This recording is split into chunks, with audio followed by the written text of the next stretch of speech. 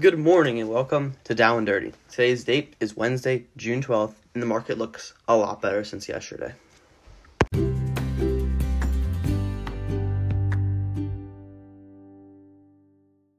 Yesterday, the entire market crashed, and it kind of seemed like the market was on a tipping point for a while now, and yesterday was the day it finally dropped.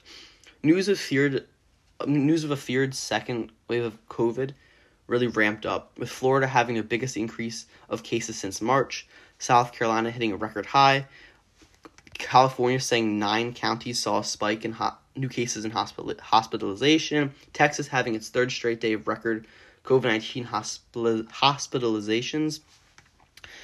It's just really not looking great. Now, this is probably because of increased testing and a lot of stuff like that, but a lot of places that have reopened early are really seeing the effects of this. So it kind of caused the market to go into a full panic. The NASDAQ was down 5.27%, the Dow 6.90%, and the S&P 5.89%.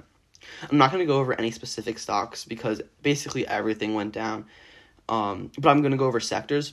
Energy fell 9.45%, leading all the sectors as oil plummeted. The financials were next. They were down 8.18% as the Treasury yield dropped.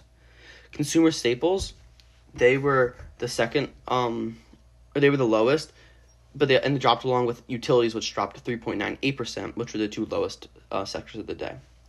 One of the only stocks that did well was Grubhub.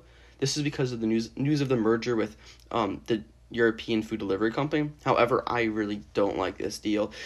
The biggest problem with food ordering services is that they barely generate any revenue. And with the market share in the U.S. staying the same, they can't drive up prices. So this really just baffles me. If they would have joined Uber, they would have had a 55% market share, and they basically could have ramped up the prices to the point where they actually make a profit. But now they're pretty much in the same situation they were in before. But today, the futures for Friday, June 12th, are looking positive. Caterpillar was downgraded to market perform by BMO Capital as they think financial constrictions will be looming and hurt the company. Southwest was upgraded by Credit Suisse to outperform as they think Southwest has a great balance sheet, which will help with the recovery. Tesla was downgraded by Morgan Stanley to underweight. They did this as they fear tech competitors' need for more capital and demand pressure will hurt the company. Boeing announced they will not restart production of the 737 after they had previously said they would. And Hertz is asking a bankruptcy judge to allow them to sell 247 million new shares, and they're going to court for that. These are the basic moves, and at least the market looks a lot more positive. And I really hope everyone enjoys the weekend, and I'll see you back on Down and Dirty on Monday.